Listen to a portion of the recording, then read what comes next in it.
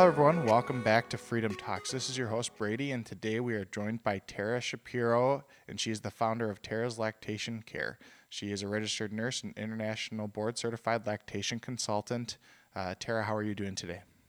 I'm good. Thanks for having me on. Perfect. And we're also joined by Nina Olson. She's a physical therapist and women's health expert for Freedom Physical Therapy Services. Nina, how are you? I'm doing great. Thank you. Perfect. And today, obviously, we're going to talk a little bit about lactation care. So, Tara, if you could give us a little bit of an introduction to yourself, a little bit of background, and then maybe give us a little insight as to how and why you founded Tara's Lactation Care. Thank you. Yeah. My background, really my passion, my background has always been in women's health. I spent the first 14 years of my career as a labor and delivery nurse.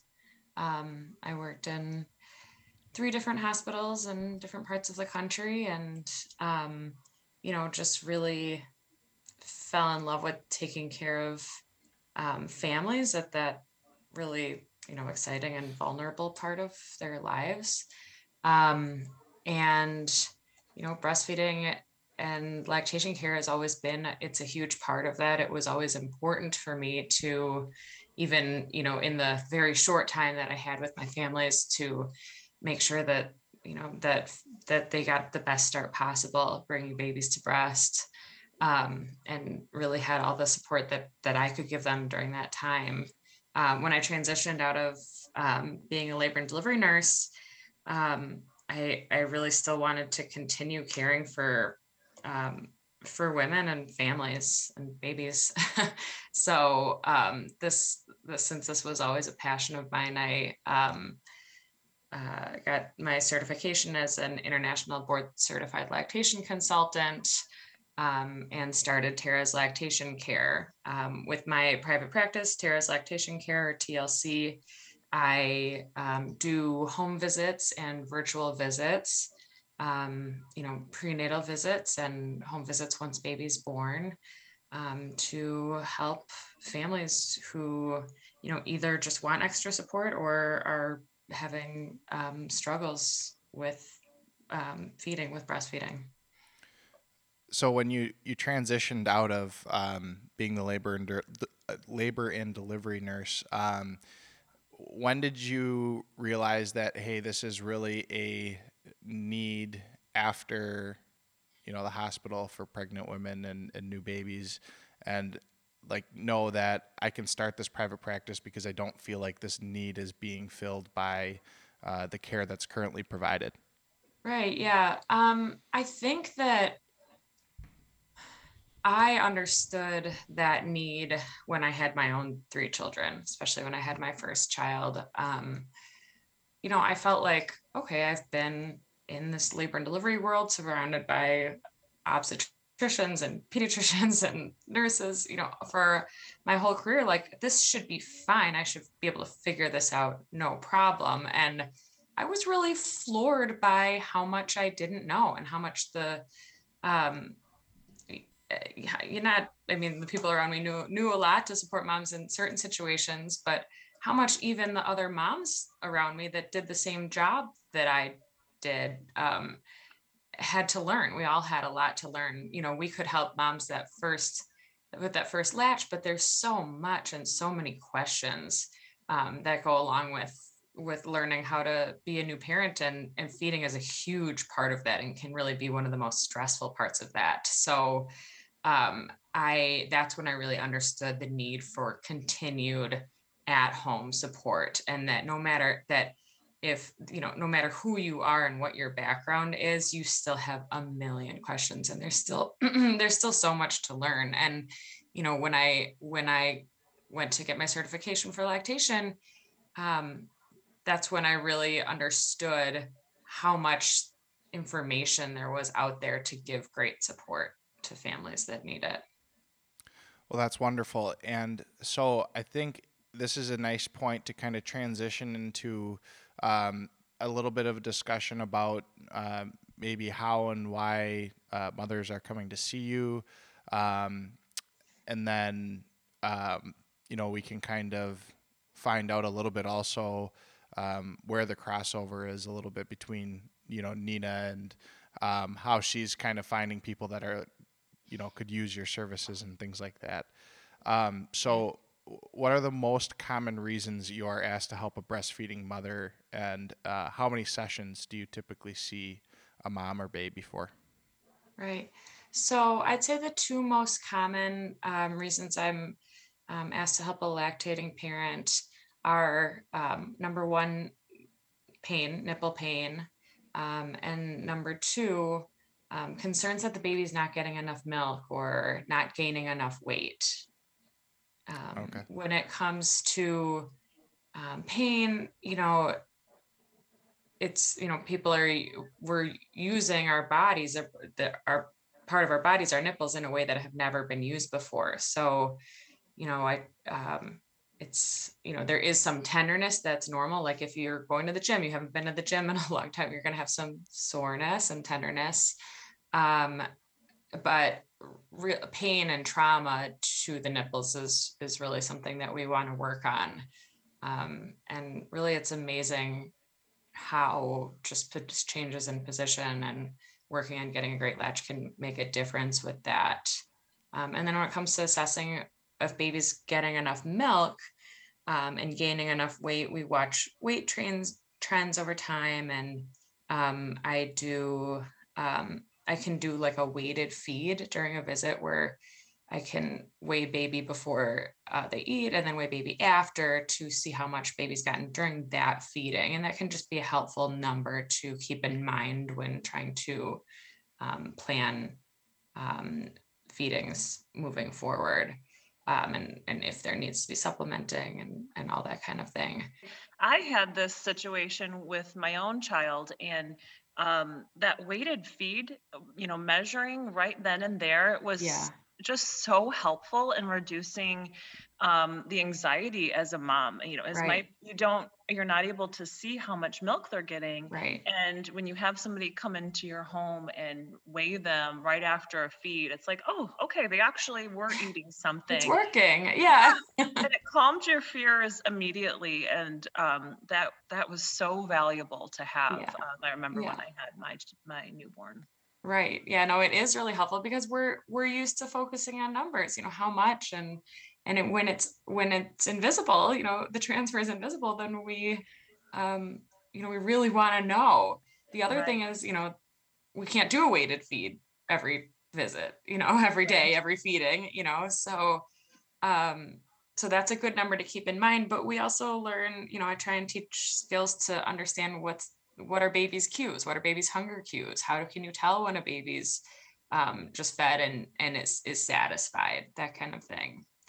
Mhm. The times I see how many times I see a family, it can be sometimes one visit if there's something they really just need to work on and understand, and sometimes five or more. There are different times in this journey that can be helpful to get support prenatally, sometimes even like a virtual visit in the hospital, some at home visits, and sometimes that return to work can also be a really important time to check in. Usually getting involved from the pediatrician at that point if somebody has questions about their weight or pain, or how do you usually get referred to somebody? Right. So, yeah, when it has to do with weight, a lot of times that referral comes from the pediatrician because they're really watching weight carefully, especially over those first few weeks. So a lot of times it's around that 2 week visit when we hope for a return to birth weight around that 2 week visit. So that's when that's kind of a touch point sometimes. And then otherwise it's word of mouth, just um, moms talking to moms that bring Mm-hmm. people to me. Right. So, Nina, you obviously kind of set this up and have the relationship with Tara. So, could you kind of give us a little background on how you guys met, and then um, maybe what are some reasons you most often will maybe refer from yourself, or is that if that's common for you to refer to Mhm. Tara or vice versa, any of that kind of stuff? Right. Yeah. So In my world of pelvic health, I have the luxury of usually seeing moms during pregnancy or right after they deliver, and focusing on the mom's health.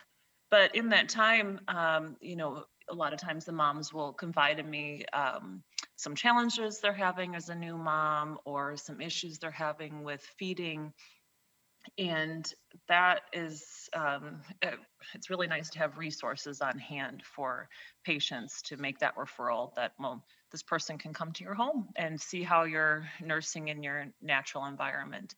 um, Also, we there was a recent research article published in the Journal of Women's Health through the APTA, which is the American Physical Therapy Association, in which they looked at how physical therapy can help support nursing moms in the context that sometimes with new nursing moms, they have a blocked or a plugged breast duct.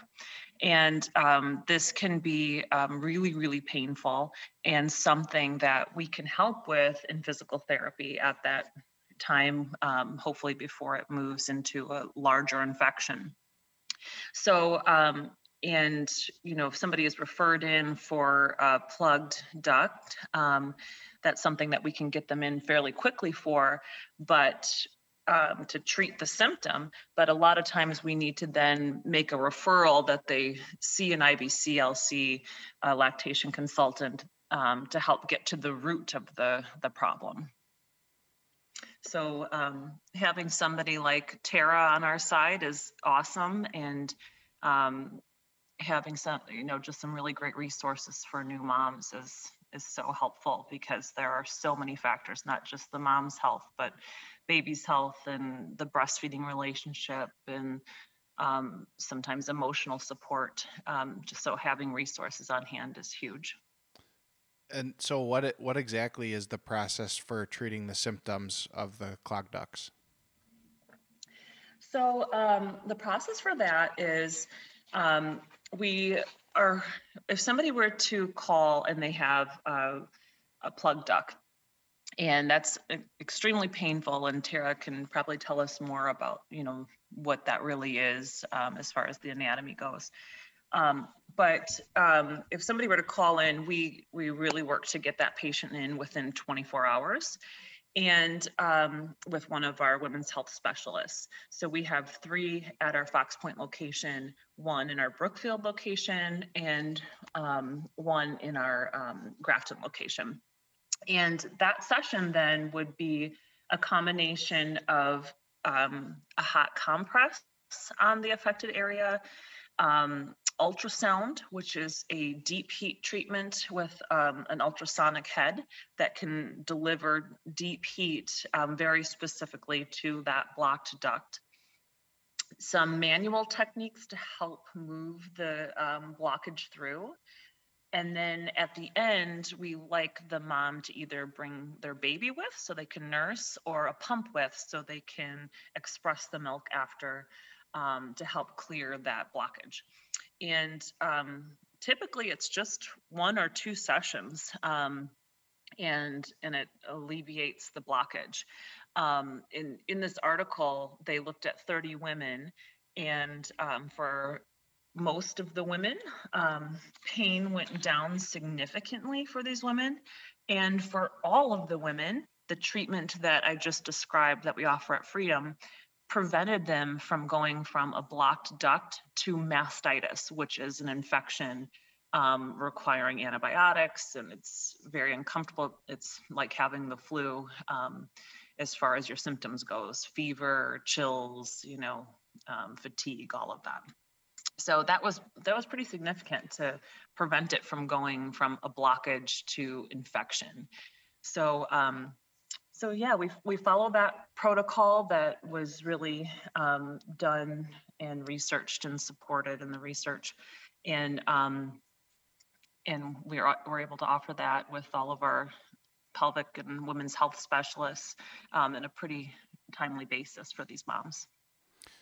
So, Tara, could you fill us a little bit more about the anatomy and what's actually going on, and then also maybe like how often these occur, kind of in your experience?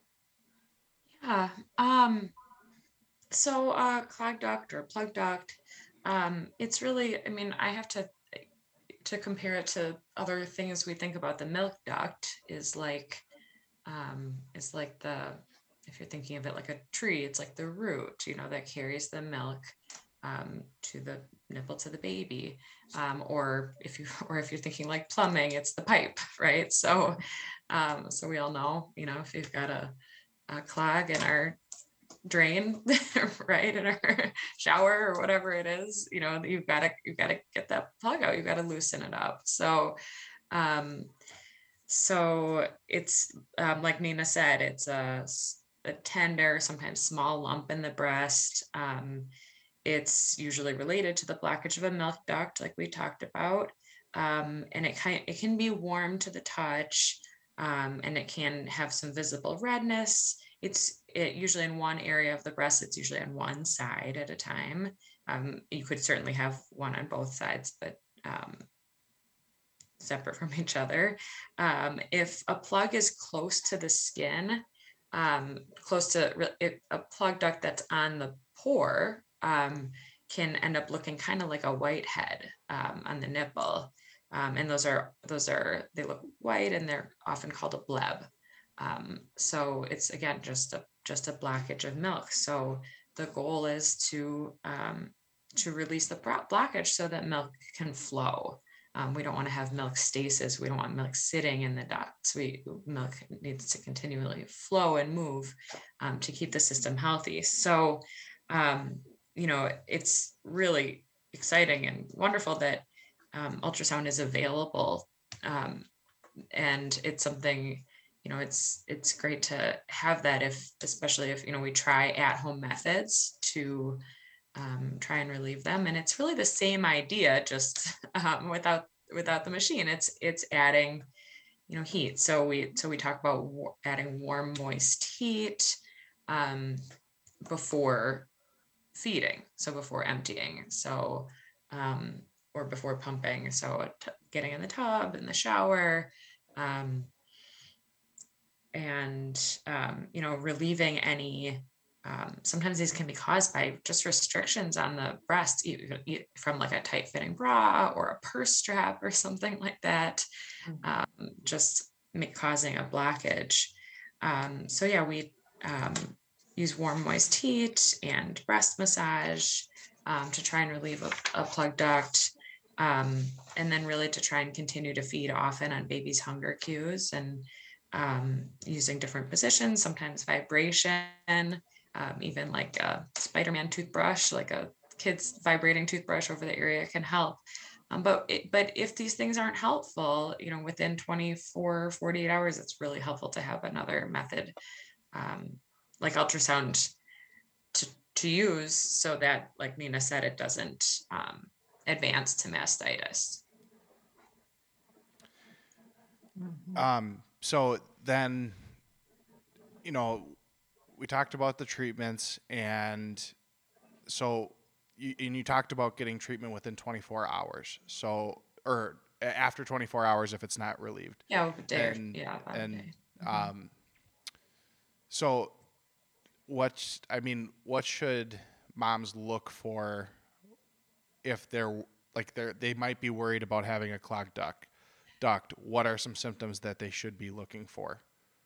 So, so the if we're talking about watching out for mastitis, is that Yes. weird? Yeah. Yeah. Yes. So whenever I talk to a parent about a plug duct, I make sure that they're looking for those red flags, looking for um, symptoms of mastitis. So fever, flu-like symptoms, chills, nausea, pain or swelling at the site.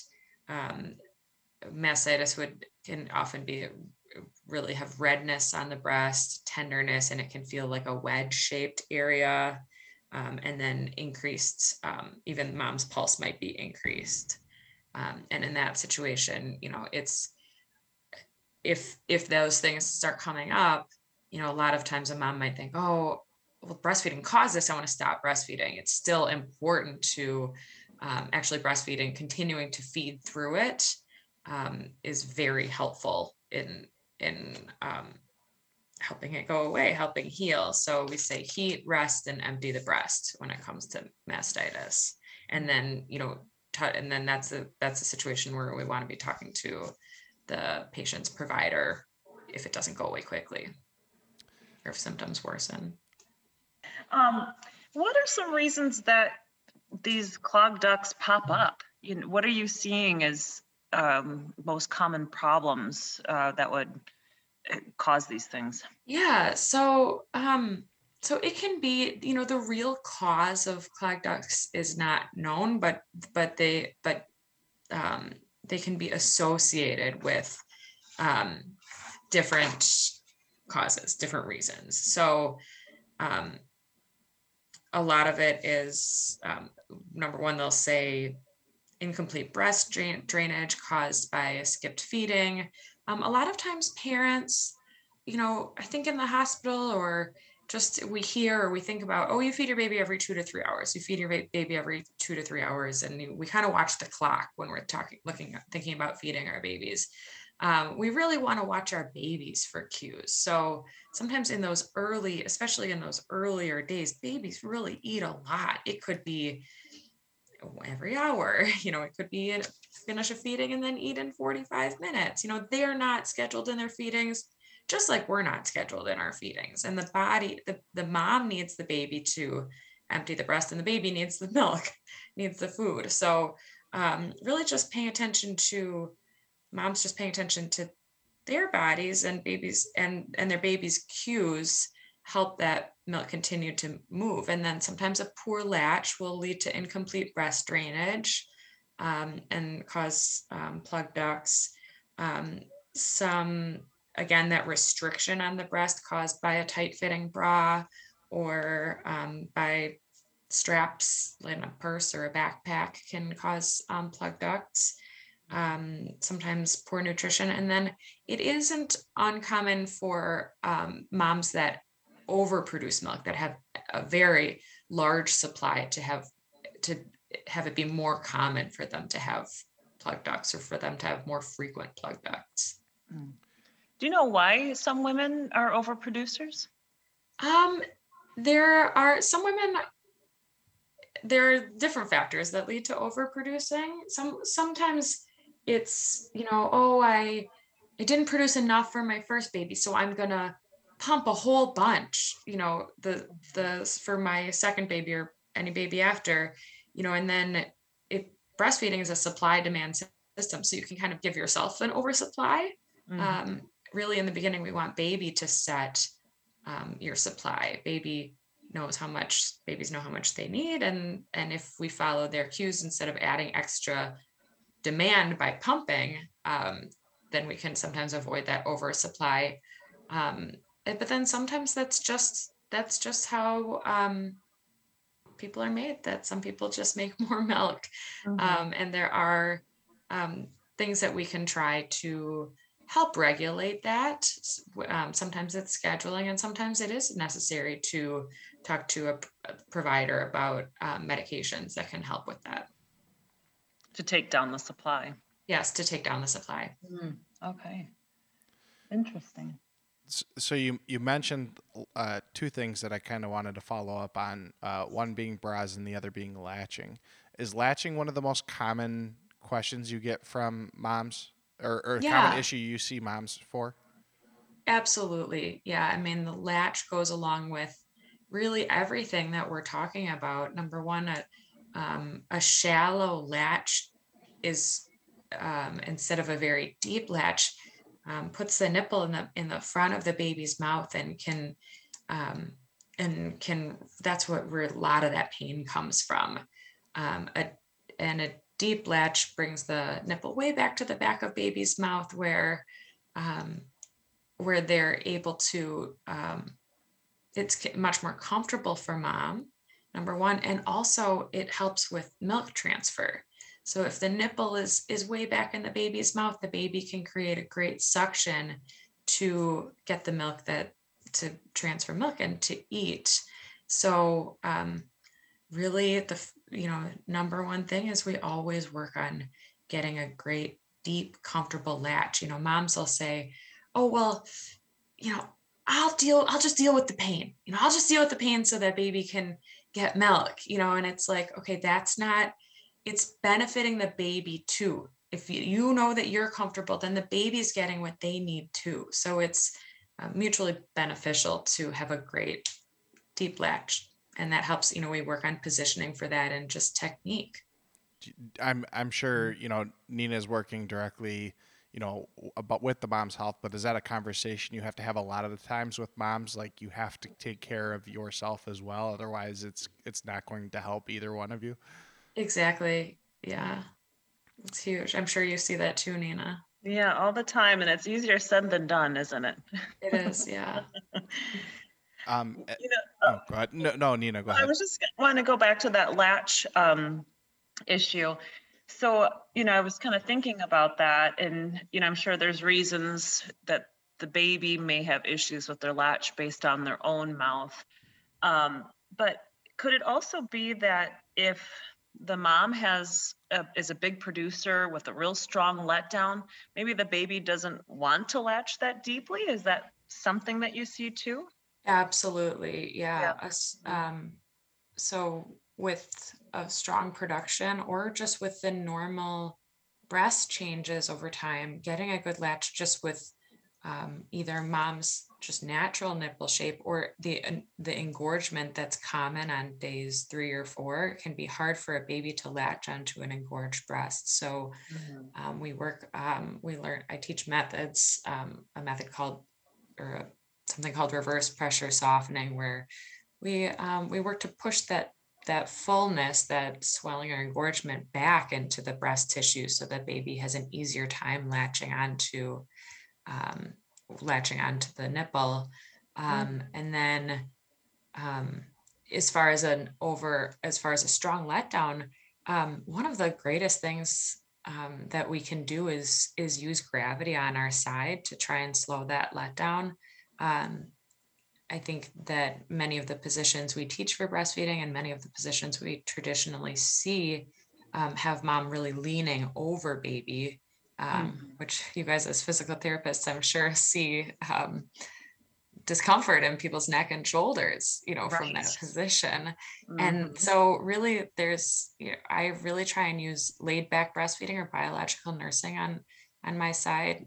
So mom is really laying back and baby's on their stomach on mom. So that's a more natural position for baby, a more comfortable position for mom, and can use gravity on our side to slow the flow for baby so they can handle it better. Oh, that's great. I bet that's super helpful. It's amazing. It's just seeing how much more comfortable everybody is in that position. I Mhm. say like, a position on a baby's back is like a stress position for them. If you think about a dog on their back, they're kind of flaily, Yeah. and newborn mammals are the same. We're just newborn mammals when we're born. So newborn babies are the same. We do stress going on their back to sleep. But when it comes to feeding, it's Mhm. amazing what a newborn baby can do when they're on their tummy. When you see tummy time, so Mhm. they can, if a baby is right after birth placed on mom's stomach, they really can make their way to the breast. This is a natural biological process. I'm not saying we're not going to help them, but Mhm. if we put them in a great position, it's cool to see what they can do. They're built to find the breast. Right. And are there things you're assessing inside the baby's mouth to see if maybe the mouth is the problem? Yeah, yeah, absolutely. So that can be another factor. And when I do an in-person visit, I do an oral assessment, and I'm looking for restrictions like tongue and lip ties, which are more common than people might think, and um, can often be lead to many of these issues. Um, And then if I have concerns about that, I send families to somebody that can diagnose whether there is or is not a lip or tongue tie. And, my role in that situation is to guide families as they navigate the different decisions and the different um, practitioners that are helpful in Mhm. working on that. Could you kind of That's run us through what that initial evaluation is like for a mom or a family? Um, yeah, when you're talking about the oral anatomy assessment. Yeah, just like when someone comes to you for the first time, Yeah, what is the kind of the process that you go through, or is it they come to yeah. you with a specific problem kind of thing, or both? So no matter what they, no matter what they come to me about, it's so many of these things are interconnected. So I really do a full assessment of mom's anatomy and baby's anatomy, um, to really understand, look at the whole picture. So when I first see a family for an in-person visit, as we talked about, I do a weighted feed. So I like to talk to mom about their story, where and dad, where their story, where they're at, what this week, this month, whatever it is, has been like for them. Understand what they're trying to work on, and and we get baby on the scale, and I do an oral assessment, and that means that I'm looking at into baby's mouth really from behind their head. So and then I pull up their lip and I look under their tongue, and see what kind of what I see. And then I really from there I really like to see how they feed. Some babies, the when we're talking about tongue ties, we're talking about the um, frenulum underneath the tongue, and everybody has some. That's the attachment under the part of the attachment under the tongue, and people have different degrees of tightness or different degrees of restriction or non or not any restriction at all. But it's really when I'm looking at this, I'm really looking at how is the baby doing. Sometimes it can look like, oh, there's definitely a restriction here, but mom and baby are doing just fine with their latch. So it's about overall picture. What symptoms are they seeing at home that might have something to do with this restriction, and how is it affecting their latch? How is it affecting how much milk they transfer? So then we talk about the overall picture once we've gone through a whole feeding and worked on positions and latch. I think that was a great explanation. That sounds very thorough. So we had her name was Jody Curl Heinrich, and she has a company called Joya Bras, and it's in Shorewood. And she did no wires and make sure the bra fits correctly. And you had mentioned that it could help prevent clogged milk ducts if you're kind of avoiding those restrictions. Do you give those kind of recommendations? And if you do, can you kind of walk us through what those recommendations are? Yeah, I'm smiling because I'm so glad you brought that up. I actually listened to that Oh, episode and was so excited to hear about Jody and her company. And yeah, that was really exciting for me because, like I said, that restriction can lead to plugged ducts and um, overall issues with breast health. So um, so I connected with Jody. I'm going to meet with her, oh, and nice. it's great to know of this product as an option. You know, in the absence of that product, or before I knew about it, I would say, just watch for tight underwire, and there are things in bras and diaper bags and purse straps that are very restrictive. So, women we don't think about that very much. Mhm. But just having, you know, looser, something that's not too tight, which luckily, when when women are breastfeeding and after they have babies, sometimes their bra preferences change anyway. You're going to sometimes a nursing bra or something like that, and sometimes that underwire is just not comfortable anyway. It's like our bodies tell us, don't do this for now. Mhm. Um, so luckily that's not always an issue, at least right away postpartum, but it's something to keep in mind. And does Diane and Jody in that podcast talked a lot about the lymphatic system. Is that Yeah. something, I mean, both Nina and you are looking at as, an issue, or is it just kind of something you have to be aware of more so? I'd say it's something to be aware of, that um, all this is connected, and yeah, it's important to have good flow and good drainage overall for overall breast health. If a mom is just home on maternity leave and it's the first few weeks after baby or after having baby, do you recommend that they just go without a bra? Is that more beneficial, or wear just a tank top, or what do you Yeah, suggest? Hmm. some do. Some Hmm. do. I think in that situation, it really depends on what's comfortable. I think a Hmm. lot of times, just wearing a tank top or not having any amount of rubbing on the nipples can be really uncomfortable for moms. So I'd say some want to wear nothing at all, and that's great, sometimes having just that coverage that doesn't move, whether it's a tank top or a nursing bra or something, Hmm. or something that can hold in, you know, breast pads, if leaking is an issue, that kind of thing can be helpful. So we use those things to our advantage. Yeah. When I'm talking to moms about pumping eventually, I like moms to be able to have their hands free while they pump so that they can use breast massage with pumping, Oh, okay. to help find any of those harder spots and massage them during that time. So, different bras I think can be helpful for different purposes.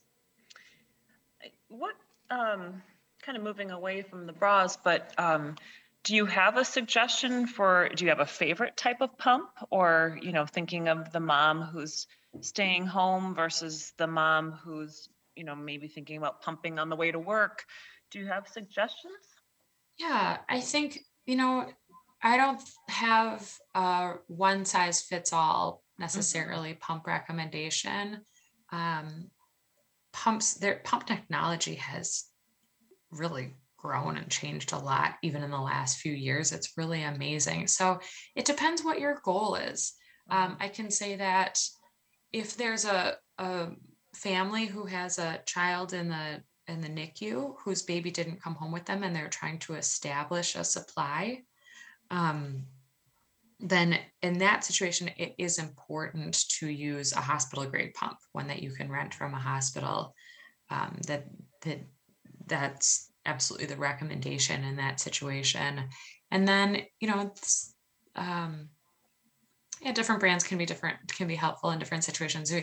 I like, I recommend double pumping, so pumping both breasts at one time, Hmm. when somebody's going to pump, and having a pump with a strong motor. So Hmm. um, it's many time many very often people can get their pumps covered by insurance. So I recommend having something with a really strong motor at home. I know one I see a lot right now, is the Spectra S2. That's I'd say the most common one I see, and I like it. Um, Hmm. and then um, then there are moms who are commuting back and forth to work or have to pump in the car. And there's a lot of great technology where these pumps are so tiny and portable now, and Hmm. really have great motors and great um, suction. Um, so it kind of depends on your life. What do you need it for? What's the situation with your baby? But it's exciting that there is a lot better technology out there for moms that have to be places. Right. And, I hear of, sometimes sisters sharing a pump, one has a baby and they're through with it and they pass it to their sister. Is there a shelf life on how long these motors last, or is that a good idea to share a pump? I know there's closed loops and open loops and things Right, like that. right.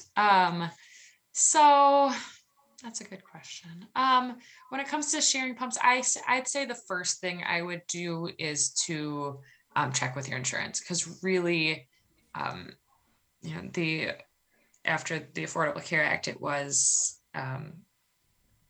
it became part of insurance that insurance companies should provide a pump. So the first thing I would do is to call an insurance company and look at what's provided by your provider. But um, it, yeah, I think that Might be better. getting the best pump that you can for your Mhm. situation is the best you can do. Right, I bet.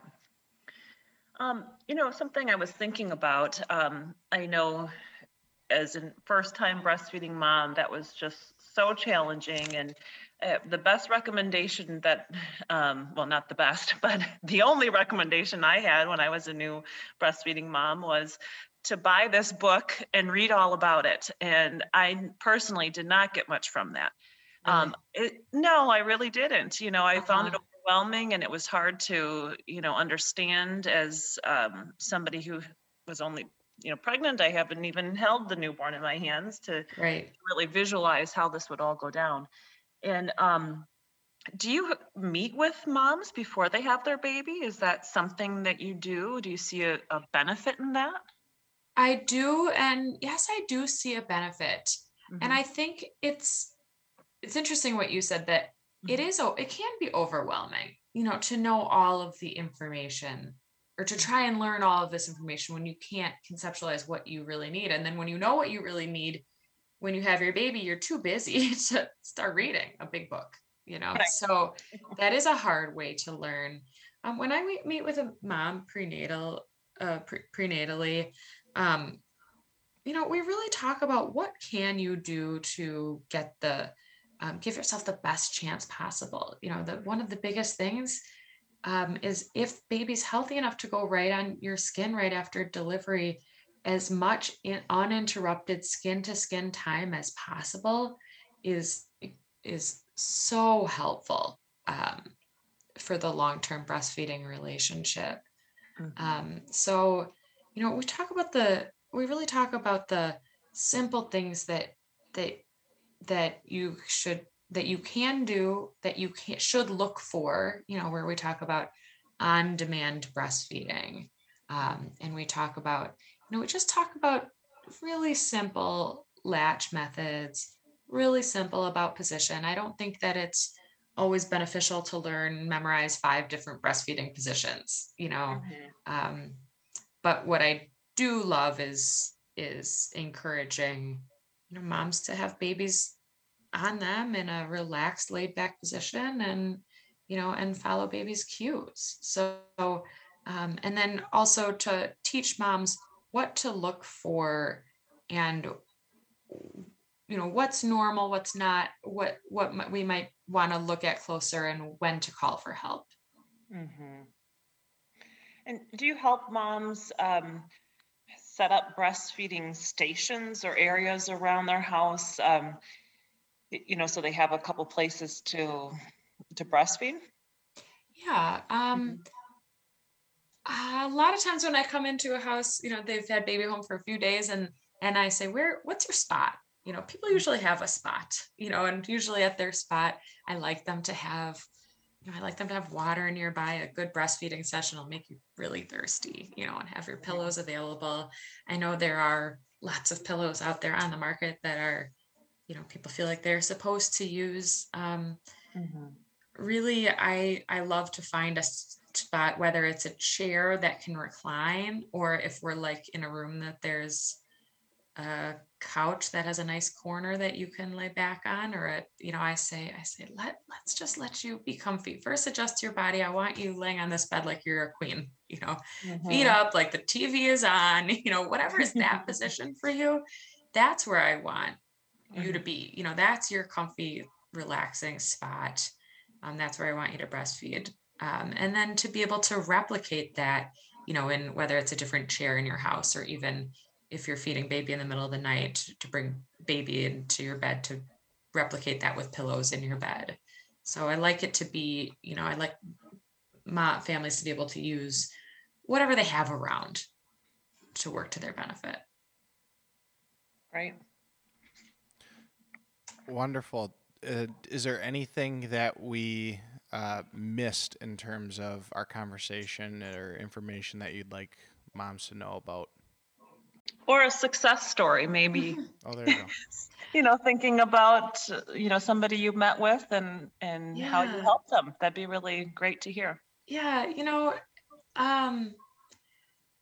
I can say that, really one of the greatest thing about my job right now is seeing moms that are in pain, try something different, try a different latch, and then be like, oh my God, this doesn't hurt anymore.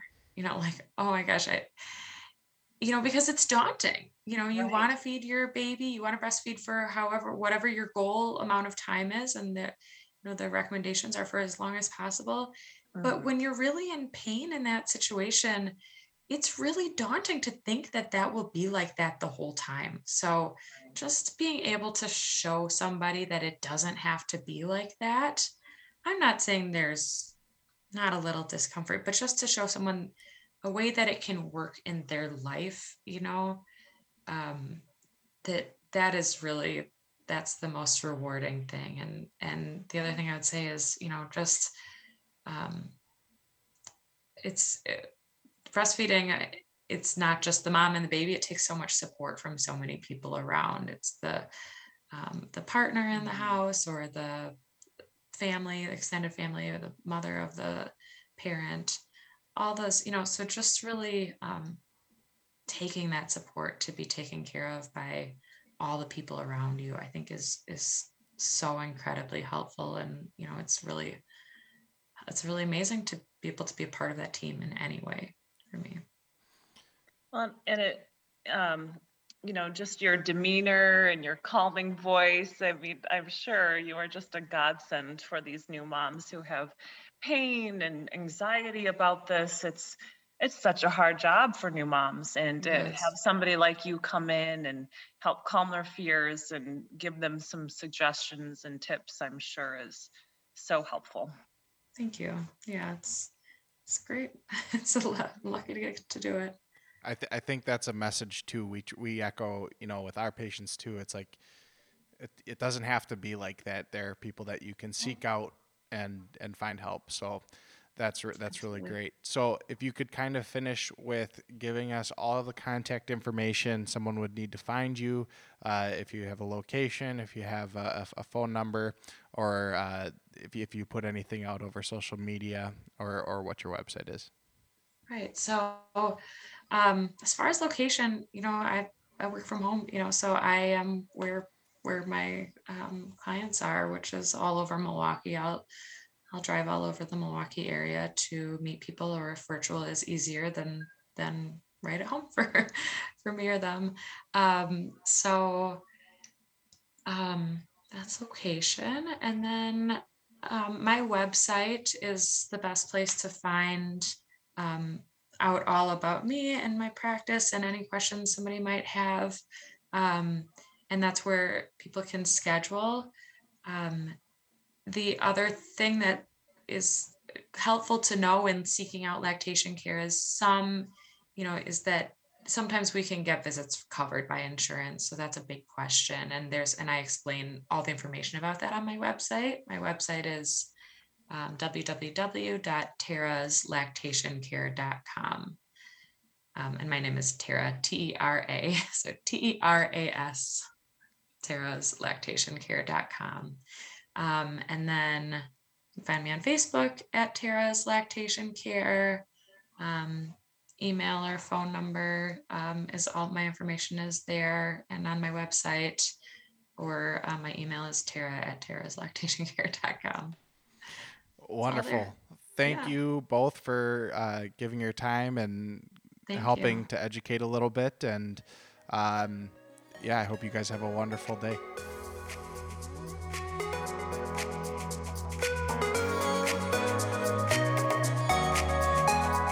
This podcast is brought to you by Freedom Physical Therapy Services, an independent provider of comprehensive physical and occupational services. No matter how challenging your issues, if other treatments have failed, we are determined to help you heal, starting with the very first visit. 4 convenient locations in the Milwaukee area. More information at freedompt.com.